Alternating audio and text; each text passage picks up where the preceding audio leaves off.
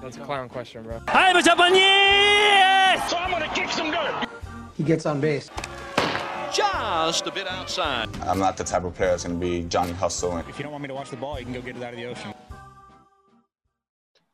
And welcome to the show to be named later, where we're talking baseball kind of whenever.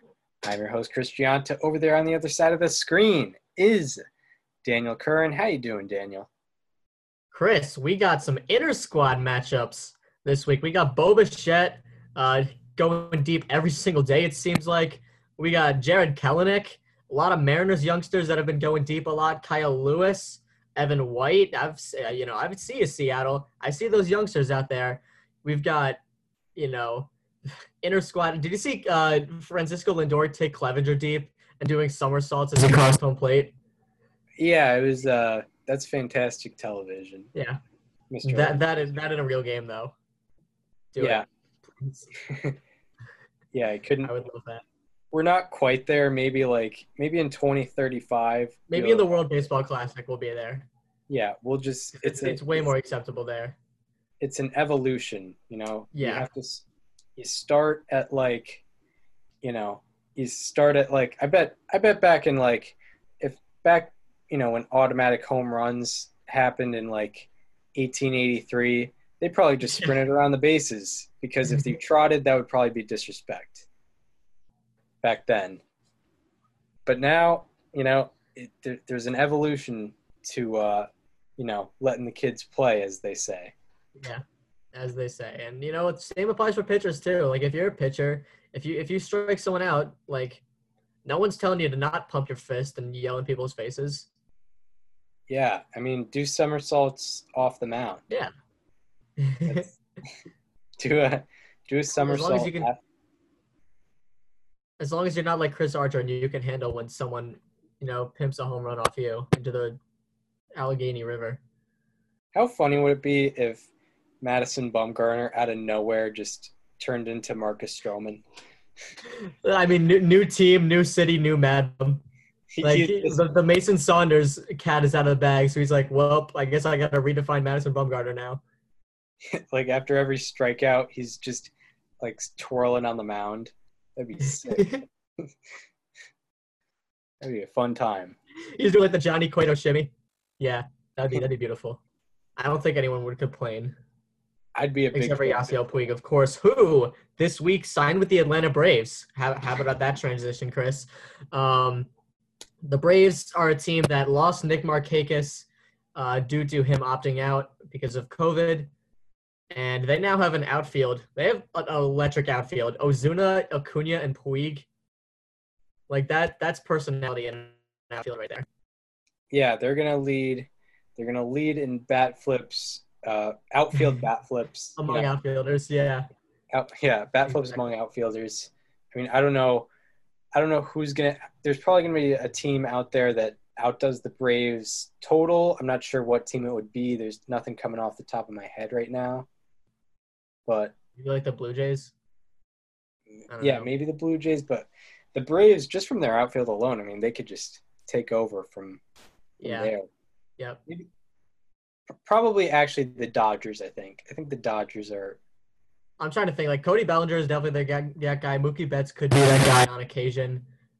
Jock Peterson is definitely that guy. The Dodgers might be the one. That Max might be Muncy. The correct answer. Max Muncy. Yeah. Or I'll just look at it, and Madison Bumgarner will get super mad. Well, he's in the division again, so. Yeah, that's fun, and exactly. And I'd be very happy to see Madison Bumgarner somehow pitch a wild card game this year. That would be a fun time. That'd be pretty dope. The Diamondbacks. We'll have a full season preview next week. Of course, this week is our last history show for a while.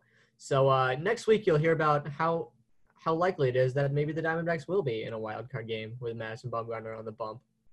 Yeah, it's going to be a fun season preview show. We should probably do. It's gonna be a weird one, but I'm excited. We should probably do some over-unders for for the league leaders. Did someone hit 20 home runs? Probably not. Yeah, probably. Who knows? Yeah, What was that? that'd be a home run every 3. I mean, I guess someone could do it. Like Bellinger could do it. Maybe Trout could do it if people aren't walking him. I mean, Mike Trout could probably have a 500 OBP this year. Yeah. I mean, that's plausible. Logistically speaking, like if he walks like he does, if he's getting his walks in, who's to say he can't do it? Yeah, I don't know, and I feel like he always starts well. He always does. I mean, he always does everything well. Yeah, he starts well. He'll like start with an 1100 OPS. He'll end with a 1000 OPS, Yeah, and that's that's how Mike Trout does it. we love it. Love it, and yeah, hopefully he's still playing this year. Yeah. Don't want to get any bad thoughts out there. But today we're talking about someone who, not on the same level as Trout in terms of getting on base, but did get on base a lot, got his walks, and definitely overlooked probably because of his low average. We got Eddie Mathews today, who, it's important to talk about Mathews because he was like the first big time offensive third baseman, at least of the live ball era. It had been thought of pretty much entirely as a guy who can play defense and probably hit for average, but not be like a power guy. Yep. Eddie Mathews flipped that on his head. And now you think of third base, you think of primarily power hitters who also, can do it with a glove as well. Nolan Arenado, Matt Chapman, Anthony Rendon, the list goes on. But Eddie Matthews' life started when he was born in Texarkana, Texas. And, we talk about the Texas, Florida, California thing, how most American baseball players, especially like post-integration, they came from Florida, Texas, or California. Eddie was born in Texas and moved to California when he was 4 years old. So he was born in Texas, raised in California. He checked off 2 out of 3. Yeah, checked off 2 out of 3. Just like Joe Morgan. Joe Morgan was born in Texas, raised in California. And Eddie Mathews, so he moved to Santa Barbara, California when he was 4 years old, and sports were definitely a big influence on him. This is a quote from Society of American Baseball Research. It says, my mother used to pitch to me, and my father would shag balls. Matthews are called many years later.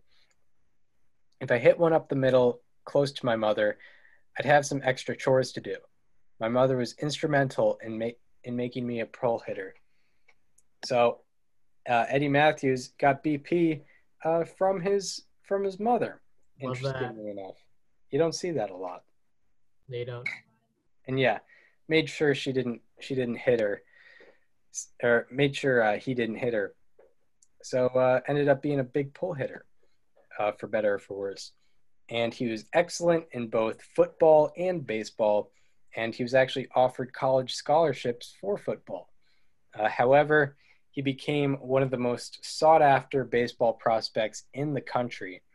And because of the rules stating that a player could not be signed until after a player graduated high school, Mathews signed with the Boston Braves minutes after midnight on the date of his graduation. You wasted no time.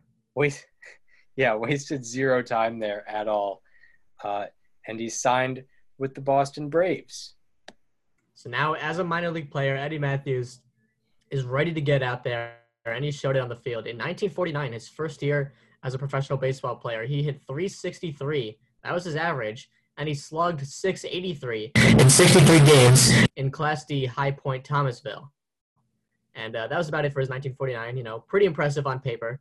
And in 1950, he hit .286 and slugged .536 with 32 home runs and 146 games in Double-A Atlanta. So, the stats aren't as good, but they even out more with the higher sample size. So that was his first 2 minor league seasons. He's doing pretty well for himself. However, he misses 1951, most of it due to a Korean War service. He had to miss time due to the war. And after spending a few months in the Navy, he received a hardship discharge because of his father's illness, which made him the only source of his income for his family, which resulted to him being allowed to come back home. Fortunately for the Braves and for Eddie, he did not have to risk his life in the war and could continue his baseball dream. So in 1951, in the few games he did play, 47 to be exact, he hit .292 and slugged .540 at both AA and AAA. And in spring training of 1952, he battled for the third base job with 1947 NL MVP Bob Elliott. And Matthews won the battle at the age of 20 because Elliott was traded. So now Eddie Matthews is in the big leagues. He makes his MLB debut on April 15th, 1952, 5 years to the date after Jackie Robinson broke the color barrier. In 1952, he led qualified National League rookies in OPS with a 767, and he also led NL rookies in position player B-WAR. He led the MLB rookies in home runs with 25, and he finished 21st in the MVP vote and third in the Rookie of the Year vote. And after years of decline in attendance, the Braves owners decided to move from Boston to Milwaukee. So then in Milwaukee, Eddie Matthews becomes probably the first baseball star in Milwaukee. And this is because in 1953, he just turned it on. Through his first 40 games, he hit 15 home runs and 40 RBI with an 1184 OPS. This was while the team was 27-13 and leading the National League. Just 1 year. This is just 1 year removed from the Boston Braves going 64-89 and finishing 7th out of 8 in the National League. I mean, this is a turnaround that not many had seen before. And for the final 114 games, Matthews had a 983 OPS, still elite, and the Braves ended up going 65-49, which was still very good. But the Braves could not keep up with the Brooklyn Dodgers, who ended up going 105-49. And no one can really keep up with that, so who can blame the Milwaukee Braves in 1953?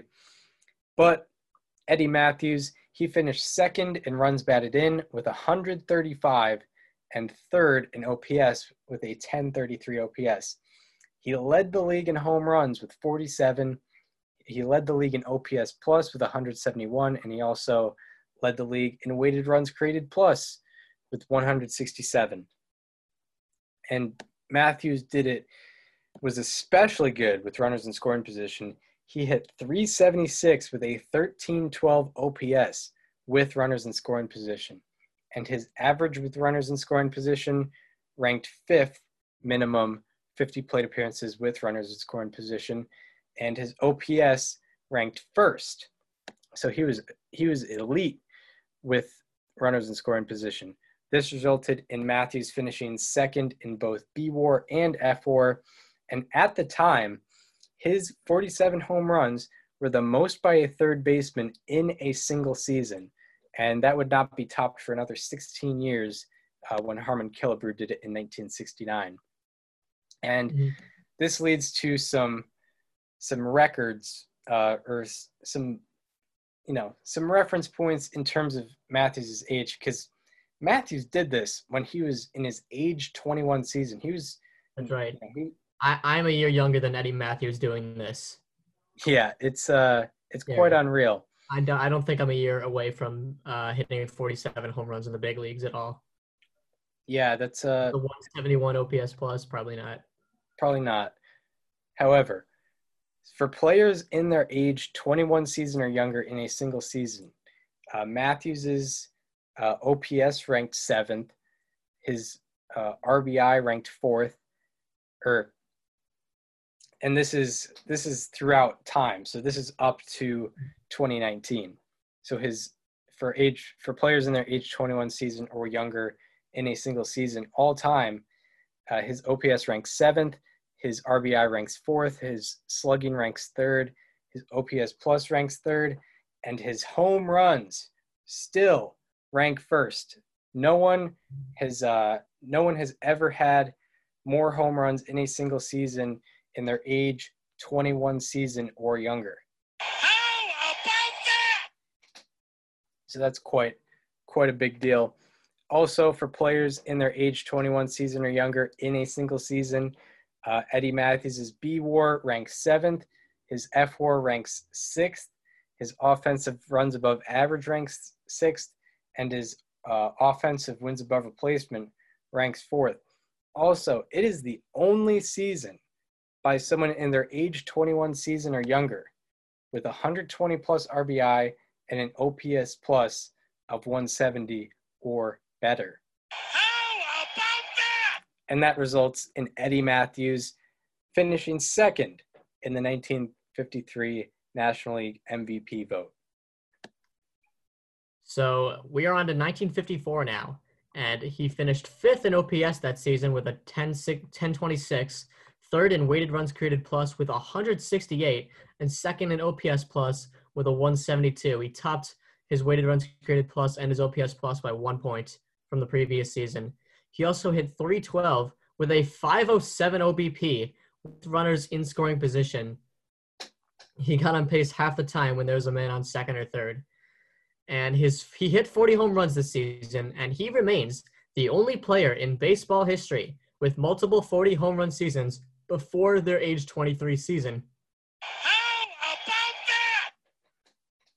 He finished 4th in Baseball Reference WAR and 3rd in Fangraphs WAR, only good for 19th in the MVP vote. And on August 16th, was featured on the cover of the first ever issue of Sports Illustrated. Interesting. Very interesting. You know, he's a young baseball star. Baseball was definitely the most popular sport at the time. So it makes a lot of sense. It makes a lot of sense that he was on the cover of that first Sports Illustrated. So then in 1955, he just continues what he's doing. He finishes 3rd in OPS with a 1014 OPS, 2nd in weighted runs created plus with 167, and 2nd in OPS plus with 170. He also led the league in walks with 109, and he finished 4th in Baseball Reference WAR and 4th in F WAR. That resulted in him finishing 18th in the MVP vote. Not a big correlation between his WAR and his MVP voting. What are you going to do? And Matthews had his 3rd 40 home run season, which are the most 40 home run seasons before an age 24 season. How about that? Also, his 3 qualified seasons with an OPS plus of 170 or better before his age 24 season are tied with Ty Cobb for the most such seasons. How about that? So we are in 1956, and this is where Eddie Matthews, Warren Spahn, and Hank Aaron take over the National League. In 1956, Eddie Matthews finished 8th in OPS with an 892, 5th in OPS plus with a 143, and 5th in weighted runs created plus with also 144. He finished 7th in BWAR and 7th in FWAR, 7th on both websites. He hit a 320 with a 485 OBP with runners in scoring position, and he currently holds the record for most home runs in a career before their age 25 season with 190. How about that? And after going 81-49 and establishing a 3.5 game lead in the National League, the Braves finished 11-12 and lost the pennant by 1 game. So then in 1957, it is time for redemption. Eddie Matthews has another very, very good season, finishes 6th in OPS with 927, 4th in OPS plus with 154, and 4th in weighted runs created plus with also 154. He finished 3rd in Baseball Reference WAR and 3rd in F WAR, both behind Willie Mays and teammate Hank Aaron. So Eddie Matthews and Hank Aaron at the top of the leaderboards. And by the end of 1957, Eddie Matthews already had the most career home runs for a third baseman. He's in his age 25 season, and he already has the most career home runs for a third baseman. I mean, it does say something about Eddie Matthews for sure, but it also tells you about the state of third base before Eddie Matthews joined the league. And the team ended up going 95-59. No worries about a late collapse. And the Braves ended up winning the pennant in 1957, getting them into Eddie Matthews' first career World Series. So in the first 3 games of the series, however, Eddie Matthews was, not exactly producing for the offense. He went 0 for 8, but he did have 5 walks in the first 3 games of the World Series. However, in Game 4, with the Braves trailing the series 2-1, Eddie Matthews had an opportunity to redeem himself. After going 0 for 8, Game 4, he kind of turns it around here. So in the bottom of the 10th, with one man on, 1 man out, it is time. The game is tied 5-5. And Eddie Matthews is up at the plate. It's Eddie Matthews at the plate. And he connects. Hank Bauer moves back, but the ball is out of reach. A home run and a 7-5 Milwaukee victory. It was nothing new for Eddie, as he had hit 32 homers during the 1957 season. Matthews' homer has evened the series at 2-2. And his teammates give Eddie a hero's welcome. Scrappy Milwaukee Braves and their courageous left-hander Warren Spahn have turned what looked like a heartbreaking defeat into a great victory. So there it is. Eddie Matthews, walk-off home run in the World Series. How many people can say that they've done that? Santa Maria. Santa Maria. There it is for Eddie Matthews. And in games 5 and 6, Eddie Matthews had the exact same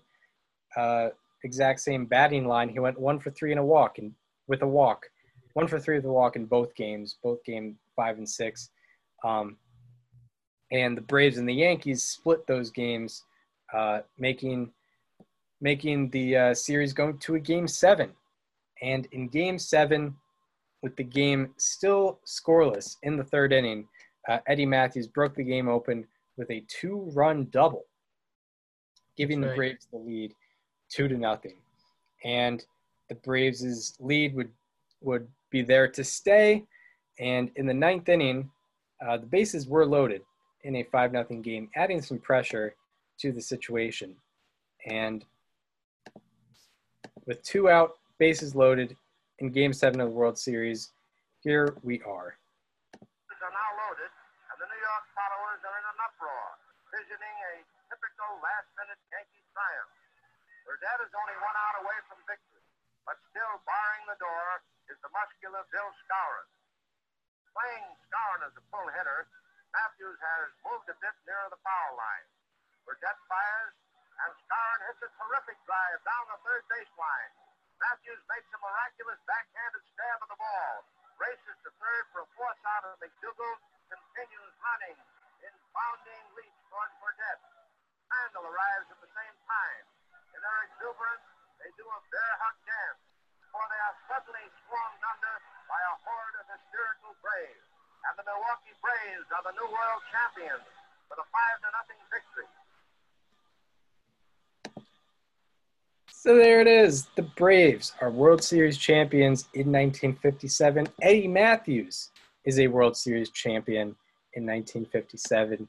Can't take that ring away, that's for sure. Matthews ended up with a .933 OPS in the series, and with runners in scoring position, he went 2 for 5 with 2 walks. So he definitely did all he could to make sure the Braves won that World Series. And in 1958, Matthews would avoid the World Series hangover on an individual level. He had an .807 OPS. He finished 3rd in the league in home runs with 31. And despite a bit of a drop in offensive production, he still finished 5th in Baseball Reference WAR and 5th in Fangraphs WAR, because he finished 7th in defensive WAR and had 6 defensive runs above average that year. And Logan said, quote, "Eddie was a below-average fielder, went himself into a good third baseman. The team went 92 and 62 and won the pennant. However, Matthews had a 563 OPS in a World Series loss, but he went 2 for 9 with 2 walks with runners in scoring position." So that leads into 1959. The Braves are still knocking at the door of that National League pennant. They're, twice defending National League champions, and they were 4.5 games behind the Dodgers with 20 games left in the season. But in these 20 games, the Braves went 15-5 and tied with the Dodgers for the National League pennant. And Matthews tore it up during this stretch. He had 9 home runs and 21 RBI during this 20-game stretch. And the Braves and Dodgers are tied for the National League pennant. They have to play a best-of-3 series to determine who's going to represent the National League in the World Series in 1959. And the Braves lost each of the first 2 games by 1, and they actually blew a 3-run lead in the 9th in Game 2. And Matthews ended up with going 2 for 8 with 2 walks and a home run combined in that short 2-game series. And in the season, Matthews ended up finishing 2nd in OPS. Take from that drop in offensive production in 1958, goes right back up with a 983 OPS, finishing 2nd in the National League. He finished 2nd in OPS plus with 168 and 2nd in weighted runs created plus with 166, all behind his teammate Hank Aaron. So it was Matthews and Aaron dominating the National League once again. And Matthews also led the league in home runs with 46, once again leading the league in home runs. And at the time, it was the 2nd most home runs by a third baseman in a single season. And that's right, you're remembering that correctly. The most home runs in a single season by a third baseman up to that point was Eddie Matthews in 1953. So he had the most home runs by a third baseman in a single season and the 2nd most home runs by a third baseman in a single season up to that point. And also, it was his 4th 40 home run season, and only 2 other third basemen up to that point had at least one 40 home run season. No other third baseman up to that point had more than one 40 home run season. Oh, how about that? That's right. He had 4 40 home run seasons. No one else, no other third baseman in baseball history up to that point had more than one. And Matthews ended up finishing 3rd in Baseball Reference WAR and 2nd in F-WAR for that 1959 season, and he finished 2nd in the MVP vote. So he's now continuing his dominance with Hank Aaron in the beginning of the 1960s. And in 1960, he finishes 2nd in OPS with a 948, an OPS plus of 166, and a weighted runs created plus of 165. He hit 386 with runners in scoring position and minimum 50 plate appearances with runners in scoring position. He led the league in average, with runners in scoring position. He finished 2nd in RBI with 124 behind Hank Aaron, and he finished 2nd in WAR on both websites and 10th in the MVP vote. And by the end of 1960, which was his age 28 season, he had the highest career F-WAR by a third baseman. So Matthews obviously dominating the third base position like no one had ever seen. And in 1961, he continues that dominance. He finishes 7th in OPS with a 937. He was tied for 4th in OPS plus with 156 and tied for 3rd in weighted runs created plus with 153. He led the league in walks with 93, and he also led the league in offensive WAR. in 1961. And he finished 6th in Baseball Reference WAR and 5th in Fangraphs WAR, and he ended up finishing 17th in the MVP vote. And by the end of 1961, which was his age 29 season, he had the highest career B WAR by a third baseman. How about that? Not even 30 yet, and he's already the greatest third baseman of all time up to that point. And his 9 30-plus home run seasons are tied for the most before an age 30 season. How about that? 9 30 homer seasons before age 30. Unbelievable.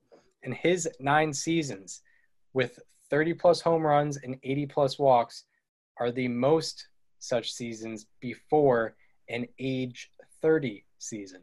How about that? Now, in 1962, Eddie Matthews got injured on May 6th. He tore ligaments in his right shoulder on a swing. He missed 8 days, thankfully, and then came back. But apparently, he was never quite the same after the injury. He finished 10th in OPS, still in the top 10 regardless, 877 there, tied for 7th in OPS plus with 137, and 7th in weighted runs created plus, also with 137. He led the league in walks with 101. He finished 8th in B WAR and 5th in F WAR, and 29th in the MVP vote. So then in 1963, we're kind of winding down of the peak of Eddie Matthews, still getting it done. This was also a very pitcher-friendly year. So, his OPS was 852, but he still finished 7th in OPS. He finished 5th in OPS plus with 147 and 5th in weighted runs created plus with 148. He also led the league in walks with 124, a career high in walks. And he also led the league in on-base percentage with 399. And he tied for 3rd in Baseball Reference WAR, and he finished 3rd alone on Fangraphs WAR, with Fangraphs WAR. And this was his 8th season with 7+ Baseball Reference WAR. And no other third baseman in baseball history up to that point had more than 3 seasons with 7+ Baseball Reference WAR. How about that? Dominating the third base position, again, Mhm. like no one had ever seen before. And, this winds down his peak, which I would say lasted 11 years. He didn't really slow down for 11 years. And from 1953 to 1963, he had 5+ B WAR in every single season, and no one else during this stretch did that. How about that? 5+ B WAR for 11 consecutive seasons. Not going to see that very many times. And also from 1953 to 1963, his average season consisted of a 283, 393, 543, 936 slash line, a 155 OPS plus, a 154 weighted runs created plus, 36 home runs, 101 RBI, 100 walks, 7.2 B WAR, and 7.2 F WAR.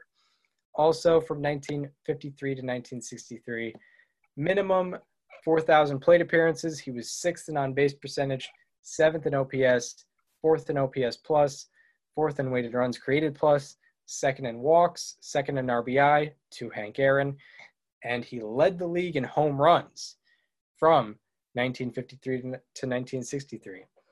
Also, winding down the stretch, from 1953 to 1963, he was 3rd in B WAR and also 3rd in F WAR during this 11-year stretch. This is playing with guys like Willie Mays, Hank Aaron, Mickey Mantle, Frank Robinson, Roberto Clemente. He's still finishing 3rd in B WAR and F WAR. And Eddie Matthews, basically for the next 3 years, he's kind of riding it out with the Braves. He's a producer, but he's not necessarily producing the same way he was before the age of 30.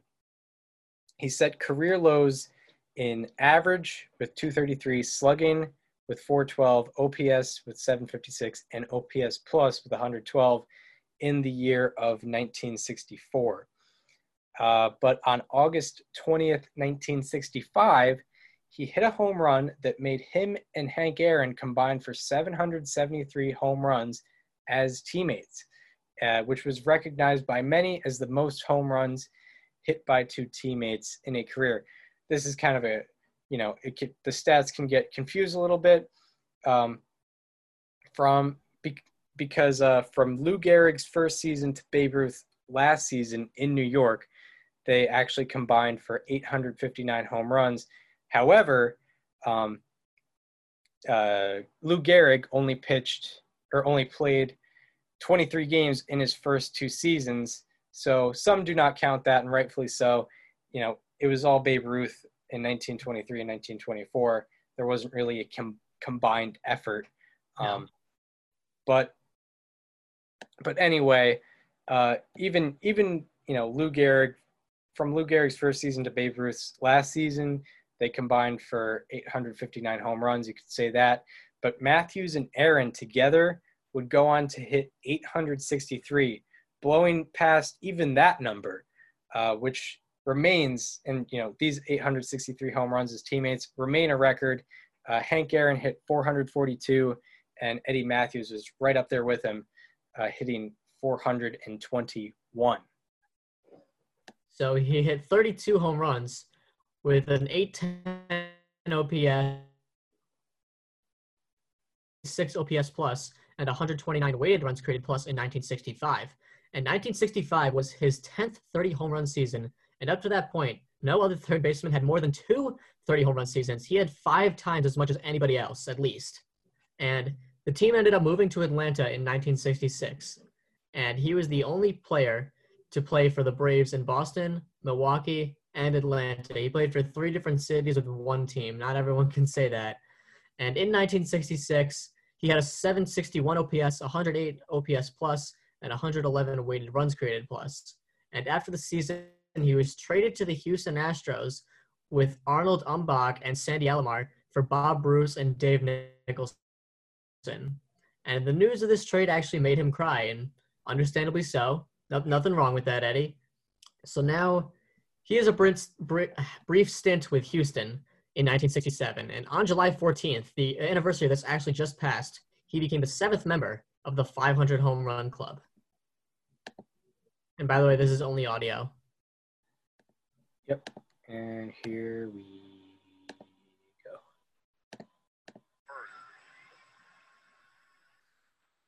And nobody out here in the 6th. Juan Marichal scratches the pitch. Rolling ball into deep right field. Way back round number 500 for Eddie Matthews. Matthews has just hit the golden 500. Whalen Staub cross in front of him, and this has got to be a tremendous thrill. The entire Astros bench is up. Eddie Matthews has just hit his 500th home run. And the entire Astro bench is coming out of the dugout to swarm Eddie Matthews. So there it is. By the way, can we acknowledge that it was off Juan Marichal? Yeah, that's big time. That's no scrub. Yeah, how often does a Hall of Fame hitter hit his 500th home run off a Hall of Fame pitcher? I don't know. I mean, well, A-Rod got his 3,000th hit off Justin Verlander. Wow, that's a fun fact. Yeah. I didn't know that. Remember, his 3,000th hit was a home run. It was on Verlander. So, possible future Hall of Famer with definite future Hall of Famer. Yeah. That's a different conversation for another day. Anyway, in 1967, Eddie Matthews had a 714 OPS and a 108 OPS plus with the Houston Astros. And on August 17th, he was traded to the Tigers for Leo Marinette and Frank Glading. Fred Glading, sorry. So Eddie Matthews kind of makes his mark with Detroit, not on the field, but off the field, pretty much immediately. And this is the story according to Society of American Baseball Research. It says, quote, Eddie displayed his leadership medal on his first day as a member of the Tigers when he discovered that not all of his new teammates were content with manager Mayo Smith. When he walked into the Detroit clubhouse for the first time, Matthews spotted a chalkboard on which an anonymous Tigers player had written, "We'll win it despite Mayo." Eddie erased the offending message and gave his teammates a lecture on the importance of supporting their manager. Quote, that little episode made me a friend of the whole team because some idiot had written that down there, recalled Matthews. Matthews then again says, starting from that moment, I was accepted right away. And then Detroit general manager Jim Campbell went on to say, you don't appoint guys to be leaders like that.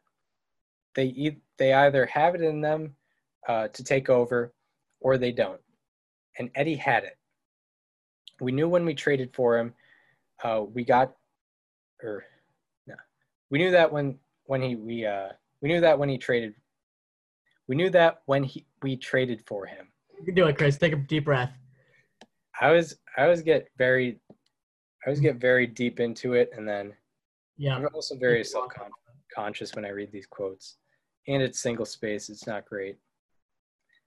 And then Detroit general manager Jim Campbell also said, we got him as a player, but we got him to be a leader too. Even K-Line looked up to him. He took a lot of pressure off Al. So for the rest of the season, after which Eddie Matthews went to Detroit, he had a 753 OPS and a 120 OPS plus in 36 games. However, the Detroit Tigers lost the pennant by one game in 1967.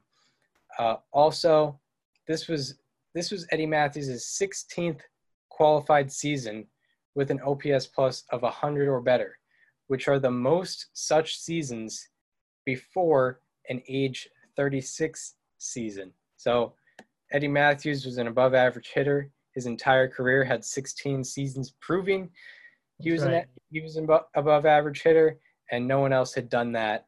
No one else had done that many times before their age 36 season. Pretty good. So before 1968, Detroit decided to name Matthews as their manager when he was done playing third base. And he platooned with first baseman Norm Cash until Cash established himself as an everyday starter. And he had back problems that flared up, and he had to get a disc removed on July 5th of that year. And in 1968, he posted a 665 OPS, 98 OPS plus, and 99 weighted runs created plus. He was almost average for one more season. And it was only in 57 plate appearances too, so it's not like it was much. However, the Tigers went 103-59 and won the American League pennant. And Matthews went 1-for-3 with a walk in the World Series. And the Tigers won the World Series, and Matthews was a champion. And Eddie Matthews decided after that 1968, he'd had enough, and he called it a career, hung up the cleats, and retired. So Eddie Matthews retires definitely as the greatest third baseman of all time at the time. He retired as that. And this leads into an early edition of... How about that? So here's some good stats. When he retired in 1968, he led all third basemen in career games, plate appearances, runs scored, RBI, home runs, offensive runs above average, offensive WAR, and WAR. How about that? Among those who played at least 50% of their career games at third base, Matthews' 512 home runs were 82% better than the next best, who had 282. How about that? His 532.7 offensive runs above average were 57% better than the next best, who had 339.2. How about that? His 93.7 offensive wins above replacement was 58% better than the next best, who had 59.4 offensive wins above replacement.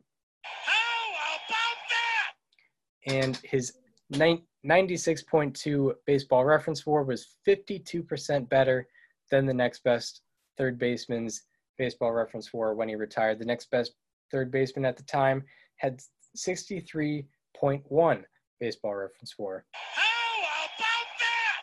And lastly, his 96.1 Fangraphs WAR was 60% better than the next best, and the next best third baseman at the time, according to F-WAR, had 60.1. Matthews' F-WAR was 60% better. How about that? So Eddie Matthews is now in his post-career, and the Tigers GM offered Matthews a job to scout for the team, but Matthews politely rejected that. He went into business, which unfortunately for him ended up failing pretty quickly. He was hired by the Braves as a coach in 1971 and was named manager in August of 1972. And he went 149 and 161 as a manager before getting fired mid-season in 1974. And he was actually threatened to be fined or suspended by Commissioner Bowie Kuhn after saying that he would bench Hank Aaron until they came back to Atlanta with him at 714 home runs, which is a little crazy, but, I guess that's, they wanted to get done at that point. Well, And in 1994. Bowie Kuhn has definitely an odd reputation as an owner. He was also the guy that suspended Fergie Jenkins permanently, which lasted about for marijuana possession, right? Yeah, drug possession, and that ended up getting overturned in like 2 weeks. Yeah, that was a big yikes. That guy was a little too crazy with the punishment hammer. Anyway, in 1994, Eddie Matthews published an autobiography, and he admitted that his alcohol intake caused him to lose several baseball jobs. And he died on February 18th, 2001 at the age of 69. So in this post-career, Eddie Matthews there's definitely some controversy. First, it started with the all-time Centennial team. So after the 1968 season, Commissioner Bowie Kuhn decided to have a vote for the all-time Centennial team by both fans and sports writers in honor of the 100th anniversary of Major League Baseball. The 1869 Cincinnati Red Stockings. Yeah. Who can forget that? And despite Matthews clearly, as we've stated, clearly being the greatest third baseman of all time up to that point, he was not even voted as a finalist in this all-time Centennial team. And on his first ballot for the Hall of Fame, getting into the Hall of Fame, on his first ballot for the Hall of Fame in 1974, he only got 32.3% of the vote. And it ended up taking him 5 ballots to get inducted into... What is wrong with people? Into the Hall of Fame. What are we doing here? It's quite unbelievable. Oh my God. Yeah, it seemed there might have been a bit of maybe like a Curt Schilling effect. I'm not sure. Probably not. Definitely different situation, but somewhat similar. So this is according to Joe Posnanski's the Baseball 100, the article that he did on Eddie Matthews.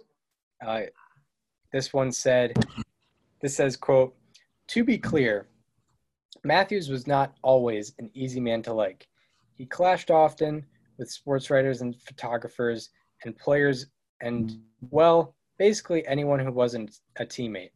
In his career, he had epic fights with Frank Robinson and Don Drysdale. Eddie almost demolished him," Henry Aaron remembered, "and almost came to blows with Jackie Robinson. He never hid his contempt for opponents. The other team, he would say, is the enemy." So he definitely had a bad relationship with sports writers, which definitely, especially back then, they did not hold back. They did not hold back in terms of, taking you off some sort of ballot when they did not like you. That's probably why Ted Williams lost a couple MVPs, because he was not very friendly with the media. And that leads into Eddie Matthews' all-time ranks, which don't lie, which are undeniable. It takes a few hundred writers to vote you into the Hall of Fame. Eddie Matthews did this all organically. He finished 24th in career walks, all time. He is 24th in career walks, 23rd in career home runs, 23rd in position player baseball reference WAR, and 22nd in position player FWAR. So in all those, basically he is a top 25 all-time position player in baseball history. And many people don't know much about him. Not at all.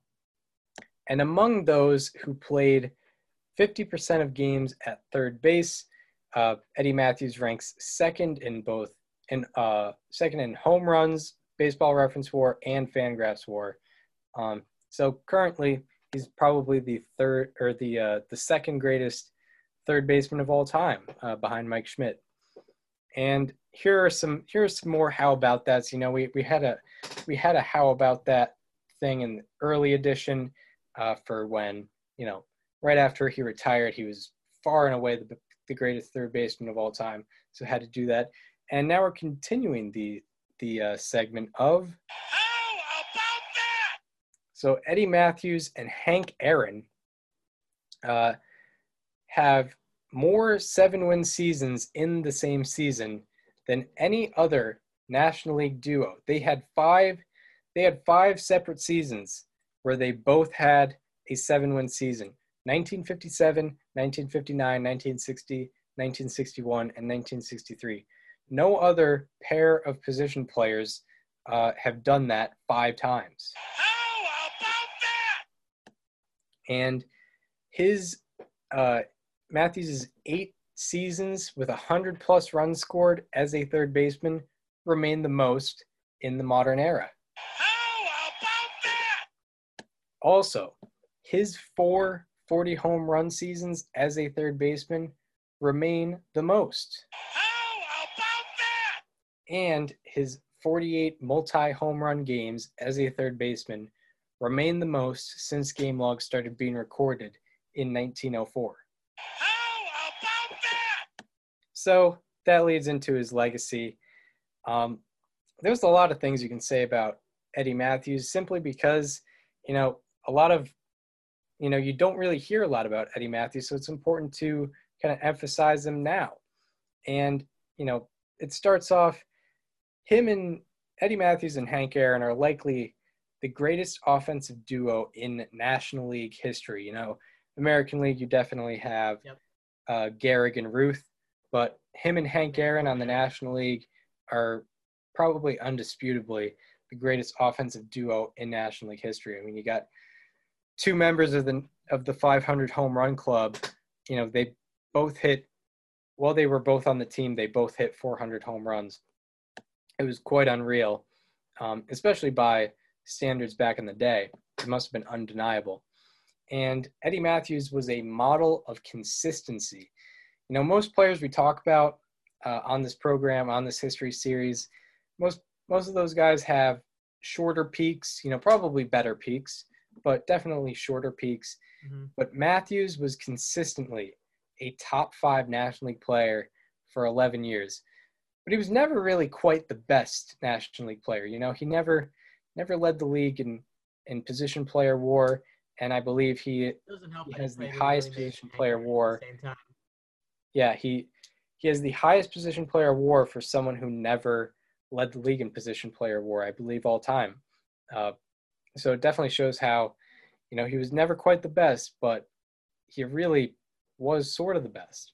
And I think a stat that represents his consistency and not being, unbelievable, but not really being bad at all, is him and Hank Aaron, coincidentally enough, have the most seasons with a baseball reference WAR between 5.5 and 8.5. They had 11 seasons with a baseball reference WAR between 5.5 and 8.5. So basically it's like, you're between a very good baseball player and a great baseball player, but not quite reaching the level of unbelievable. So he was a great baseball player for many years, but he never quite had those unbelievable years like, a Willie Mays, a Mickey Mantle, plenty of other guys you could mention. And also Eddie Mathews, he was a great third baseman, but Mike Schmidt ended up being better. He was one of the best players of his time, but Mays and Mantle, Willie Mays and Mickey Mantle, were better. He was one of the greatest Braves of all time, but Hank Aaron was better, even at the same time that Eddie Mathews played. And also he was a World Series champion, but he didn't win as many as, Mickey Mantle. And because of this, because of, not quite being the best at really anything, he's definitely overlooked in baseball history, even though he's definitely a top 25 position player in baseball history. So ultimately how I see it, especially back then, they definitely recognized it.